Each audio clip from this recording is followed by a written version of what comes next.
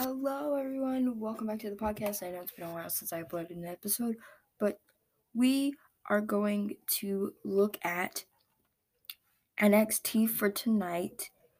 I don't really know what much is going on, but I do know that tonight, LA Knight is going to make his in-ring debut, and I'm kind of excited for that. And Jordan Devlin is coming from NXT UK.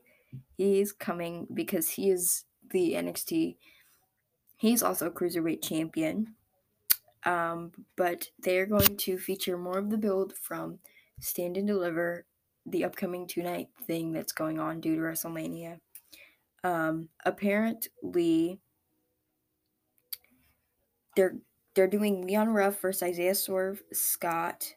And they were going to do tag team action with Timothy Thatcher and Tommaso Ciampa versus Imperium, Marcel, and Fabian, but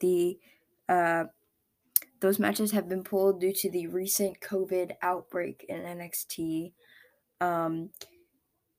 The following matches are being advertised for tonight. KARION is setting his sights on Finn Balor. NXT Cruiserweight Champion Jordan Devlin is returning to the U.S. to confront SANTOS ESCOBAR. Austin Theory versus Dexter LUMIS is happening, so I don't know how that's going to go.